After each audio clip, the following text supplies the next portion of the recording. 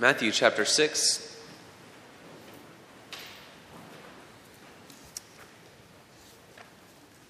Page 1504.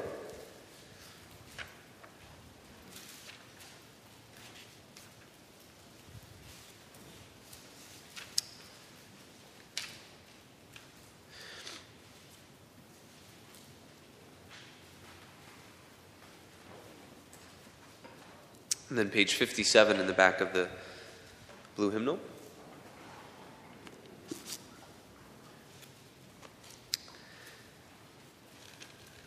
I'm also going to change a little bit, or not change, but add a little bit to our scripture texts for tonight.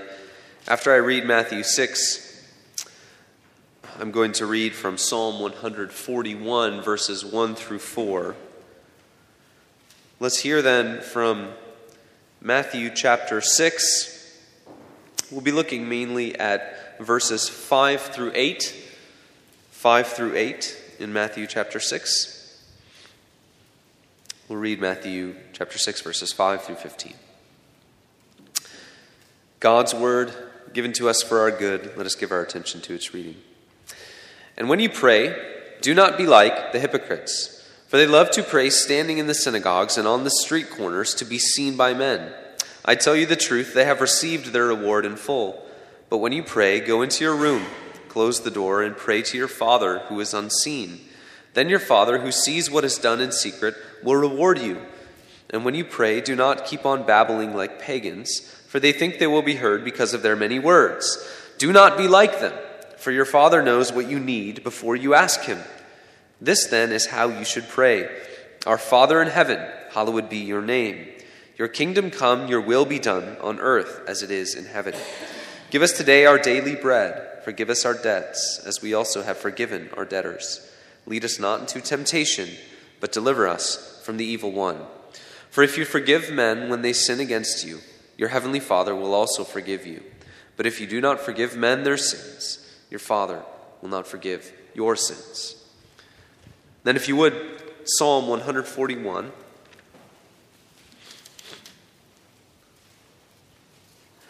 That's on page 976.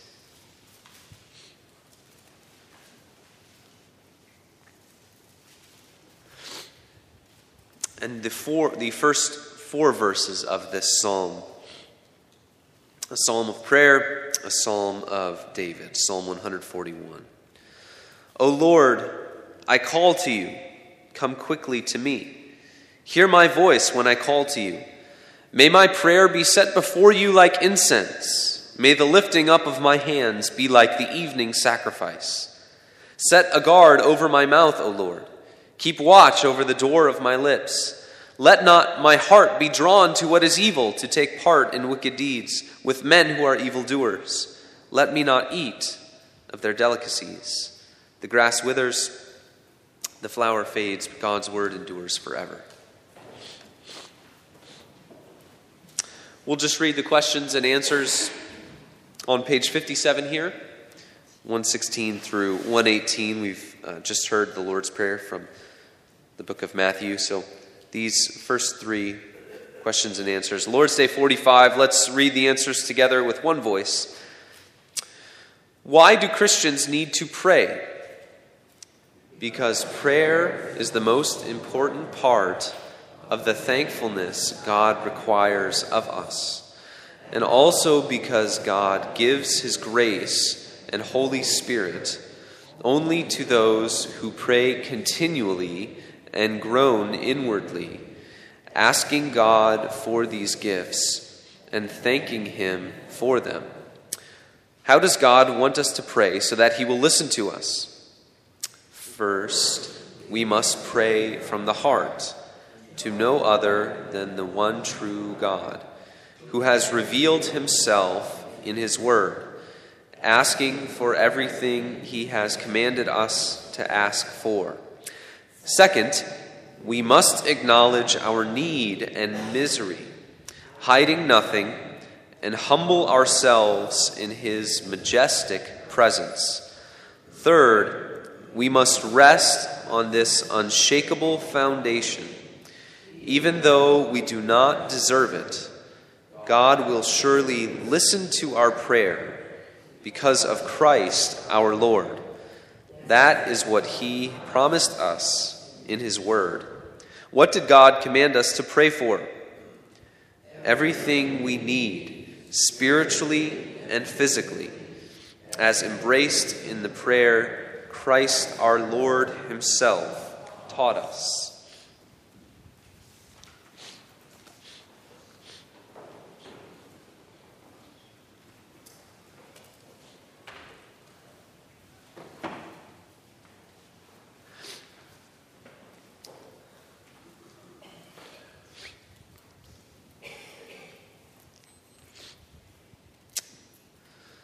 Please excuse me if during the sermon I need to address things with my cold, so bear with me, and I'm sure that the Lord will see fit to bless our time together, no matter what happens. There is perhaps no topic, no part of the Christian life that is as important as prayer. John Calvin, who is a wonderful resource on prayer, very wise, spirit-filled man, obviously had a very vibrant prayer life, called it the chief exercise of faith. In other words, to have saving faith means that you will be someone who prays. The problem, of course, is that our natural hearts do not want to pray, and our natural minds often do not know how to pray. It's for this reason that Jesus taught us as his people how to pray, and he taught us why it is important. What we come to see is that prayer is the pulse of the Christian life. It is a household of benefits to which God has opened the door for us. It is an inestimable blessing to us, and we would do well to begin to remember just how much God seeks to bless us in this act of prayer. Young people, if you knew that there was a treasure buried in your backyard, and if you knew it was worth multiple millions of dollars, and not just that it was in your backyard, but you knew exactly where it was buried, exactly where it was, you would probably grab a shovel, grab a parent, grab a friend, and you would go dig it up. You would go find it. And that is kind of like what we have in prayer. Prayer is a treasure trove of benefits and blessing, and God has told us such that we know exactly where and how to find it, to find these blessings, if we simply come to him and pray. And thus, what we are called to do is simply to make use of this wonderful means of grace that he has given to us, so that we might enjoy these rich treasures that he wants to bestow upon us. Thus tonight, we ponder the subject of prayer. We will think about three different questions. What is prayer? Why should we pray? And how should we pray? What is prayer? Why should we pray? And how should we pray? We do so by considering together these two passages we just read in Matthew 6 and Psalm 141. What is prayer? Prayer is communication with God, but it is so much more than that. It's so much more than just communication. It's not satisfactory to think of prayer like communication between a husband and a wife, or between a boss and employees. For in those kinds of examples, the nature of communication does not have the inherent blessings and benefits that prayer has for us. In most earthly examples that we can think of, there is a give and take, a back and forth between two parties. And if we think about it, that really isn't capturing the wonder of prayer. As we saw in Psalm 141, and as we see all throughout Scripture, prayer really goes one way. It's one way. It's not as if God prays to us, or God speaking to us is not his form of prayer. When God speaks, we call that revelation. When God opens up the meaning of the Scriptures to us, we call that illumination. God's speaking is not prayer. In our text in Psalm 141, we see there's a repeated emphasis on the direction of prayer being from us to God. I call to you, come quickly to me. Hear my voice when I call to you. Prayer is not like sitting in a coffee shop and holding a conversation with someone else and having a back and forth between two parties. It's a creature intentionally conveying a message to the only creator of heaven and earth. So it is communication, but it's deeper than that. It goes beyond that. And that tells us something that should be obvious, but sadly, we so easily forget it. Prayer is something where the one addressing, that's us, and the one being addressed, that's God, have a massive gap of difference. God is not like us when it comes to His majesty and His holiness and His power and His might. And we are certainly not like Him. There's a gap of difference between God and man. If prayer goes beyond communication, what is something that could capture what it is? The heart of prayer, the nature of prayer, can be captured in the idea of life. Life. The life that God gives to His people in prayer. It's a way that we attain and enjoy the life that God gives. Prayer is the primary way outside of gathering for corporate worship that we commune with God, who is the giver of life. So we approach Him, we come near to Him as the giver of life, and He bestows the life-giving blessings that He is willing to give to His people in prayer. Psalm 36 verse 9 says, "For with you is the fountain of life. In your light do we see light." So it's communion with God. Communion with God is better capturing what it is. Not just communication, but communion. It's how we enter more directly into fellowship with God. In prayer, we enter into the life of God, which He so freely gives by His grace. He revitalizes our soul. Revitalizes. It re-gives life, if you will. You could say it succinctly, which is probably hard to do when you're dealing with something as wondrous and as beautiful as prayer, but to state it succinctly, you might say something like this. Prayer is communion with God in order to deepen and enrich our communion with God. It is communion for deeper communion. It is fellowship for deeper fellowship.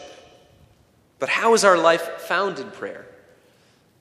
How does God so freely bestow His benefits upon us in prayer? For God is light, and in Him there is no darkness.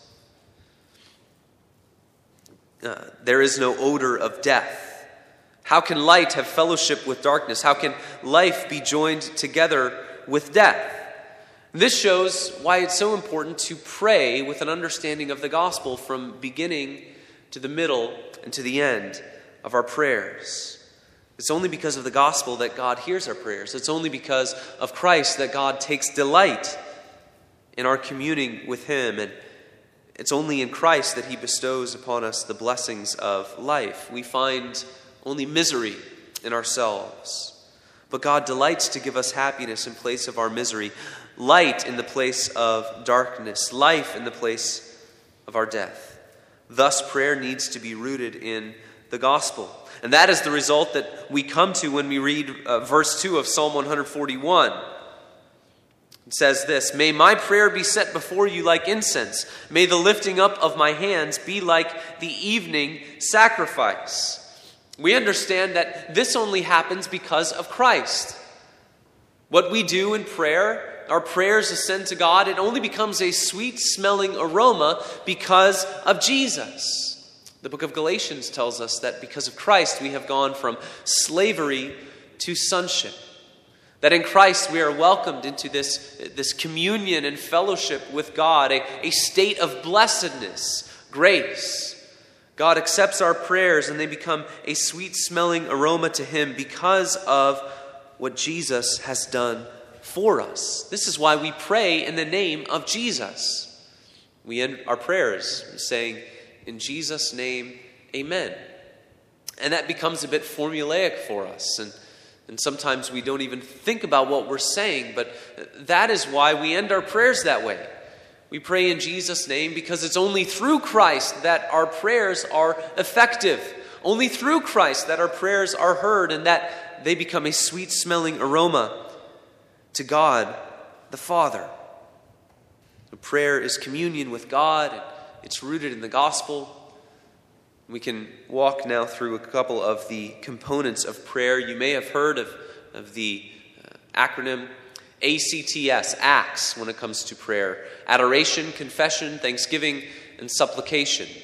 It's very helpful to think about prayer through that lens, those four things. So I'll give you some examples from Scripture. Prayer ought to begin with adoration, adoring God for who He is. Most of the Psalms take plenty of time to point out that we relate to God in a way that's different than the way that we relate to one another.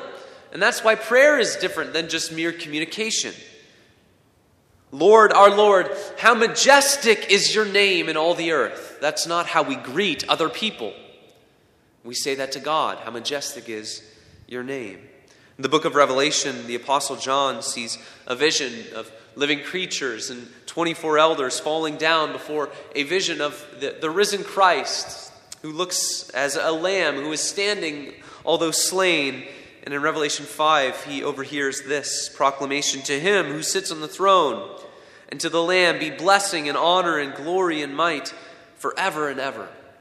He is immortal, invisible, the only wise God. He is holy, He is just, He is ever present, He is faithful, He is infinitely good, He is eternal, He is incomprehensible, He is indescribable. Psalm 24 calls Him the King of glory. He is the Lord, strong and mighty. In prayer we approach the God who commands the universe.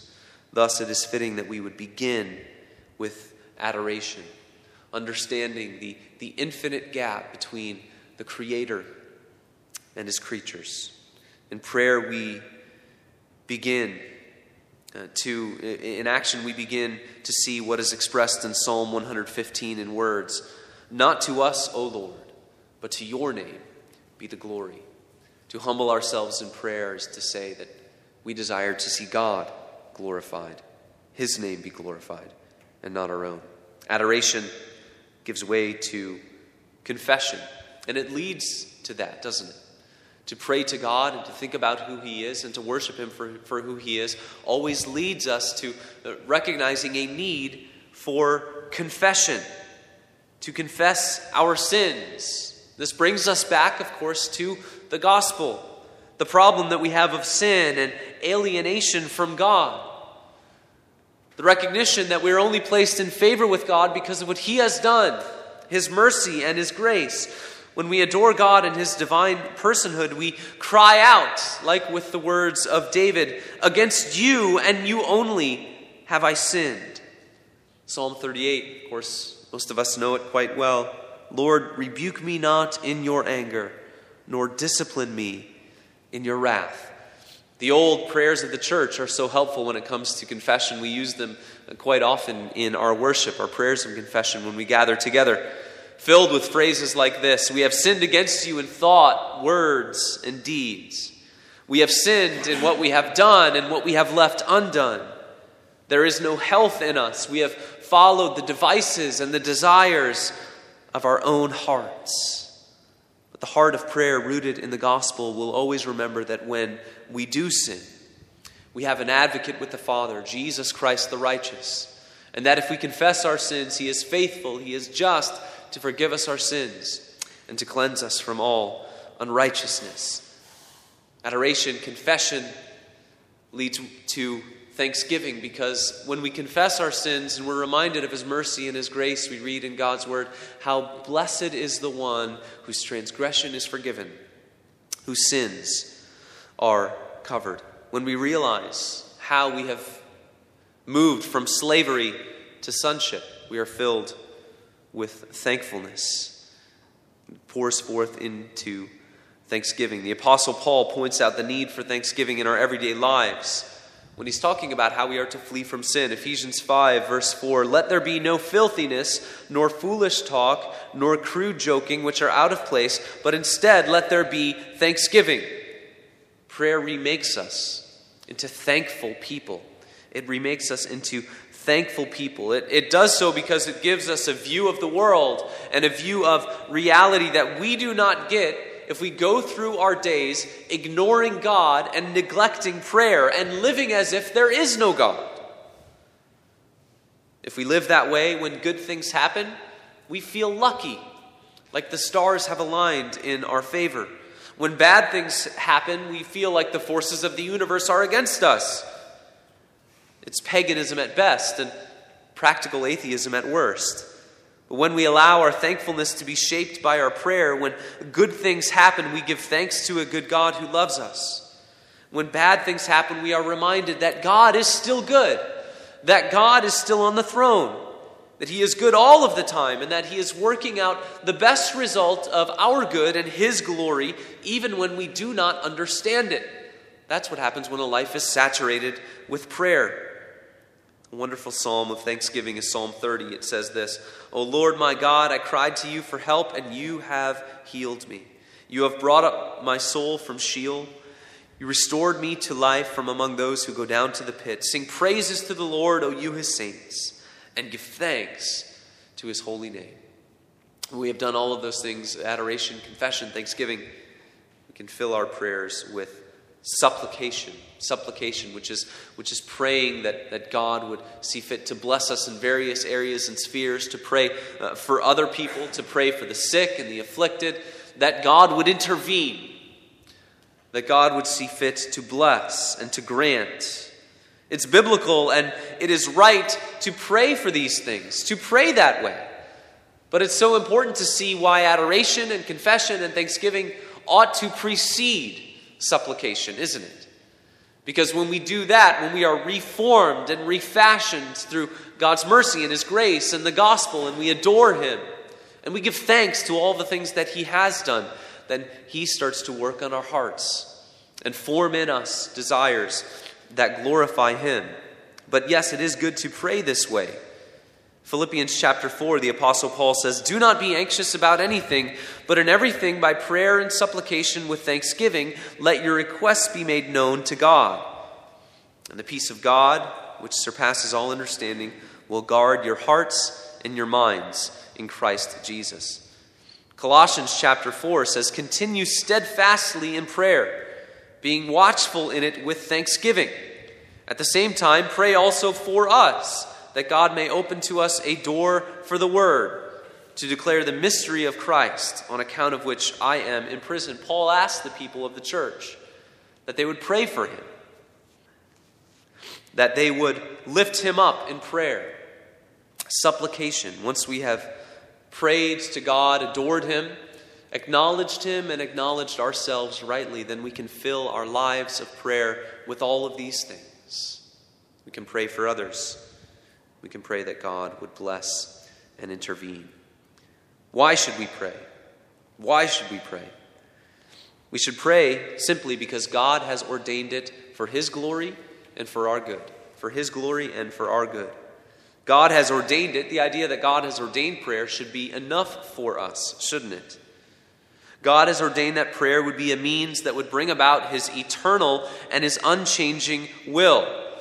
We rest in the sovereignty of God, but if we misunderstand the sovereignty of God, we can end up in a bad place regarding prayer. We can end up thinking something like, God is sovereign and He already knows what's going to happen, and He's already going to bring it all about, so it doesn't really matter if I pray. If we're misunderstanding the sovereignty of God, we might end up thinking something like that. But it's also true that God chooses the elect to salvation, isn't it? And it is also true that God can bring about faith in a heart of stone however He wants. But God still ordains that the gospel would be preached to save sinners. And thus we must do it as His people. And so we meet week after week to preach and to proclaim the good news of Jesus Christ. See, God is a God of means. He accomplishes His will through these various ways of doing it. Yes, his will is eternal. Yes, his will is unchangeable. But he accomplishes his will through various means. And the special privilege of God's people is that we help to bring about that will of God through our prayers. This is a great mystery, isn't it? This is a great mystery of prayer. But when we come up to mystery in God's word, it's always better to obey God's command than to try to blaze a new trail for ourselves, to cut a new path. God has ordained prayer. God's will is eternal and unchangeable. We'll never be able to fully grasp that, and that's okay. But as we approach that mystery, it's better to rest in the command of God and what he has ordained. He has commanded us to pray. That is what we must do. A great example of this is found in James chapter 5. There we read this: "Pray for one another that you may be healed. The prayer of a righteous person has great power as it is working. Elijah was a man with a nature like ours, and he prayed fervently that it might not rain. And for 3 years and 6 months it did not rain on the earth. Then he prayed again, and heaven gave rain, and the earth bore its fruit." Elijah knew that God was sovereign. Elijah knew that God was in control, that what was going to happen was going to happen. God knew from all eternity about the drought and the rain, that it would happen exactly as it did, and yet he involved Elijah in his work. And Elijah joyfully involved himself in God's working and acting in history by praying fervently. God has ordained it. God has ordained it for his glory, so God is glorified in prayer. We see how when God's praying people see his power in prayer, they give him glory. He is glorified in our prayers while we are praying. He is glorified through our prayers. He is glorified as he answers prayers. So while we pray and after we pray, God is glorified. In our earthly lives, there is perhaps no moment where God is more glorified in us as when we are on our knees praying to God, acknowledging that he is in control, not us, acknowledging that we trust him, acknowledging that we want to go to him when we are in need. God is glorified. He has ordained it for his glory. He has ordained it for our good. Question and answer 116. We believe that God gives his grace and his Holy Spirit only to those who pray continually and groan inwardly, asking God for these gifts and thanking him for them. Prayer is a means of benefit. It is for our good. We see in our psalm, verses 3 and 4 of Psalm 141, how our lives are kept from sin through prayer. It helps us engage in the battle against sin. Psalm 141, verse 3, "Set a guard over my mouth, O Lord. Keep watch over the door of my lips. Let not my heart be drawn to what is evil." He's praying this. "To take part in wicked deeds with men who are evildoers. Let me not eat of their delicacies." This is the treasure of God's grace that is found in prayer. He has ordained it, he is glorified in it, and it is for our good. That's why we should pray, because God has ordained it for his glory and for our good. How should we pray? In what manner should we pray? Prayer must be two things at least, but two things that we see highlighted in the passage with Jesus in Matthew chapter 6.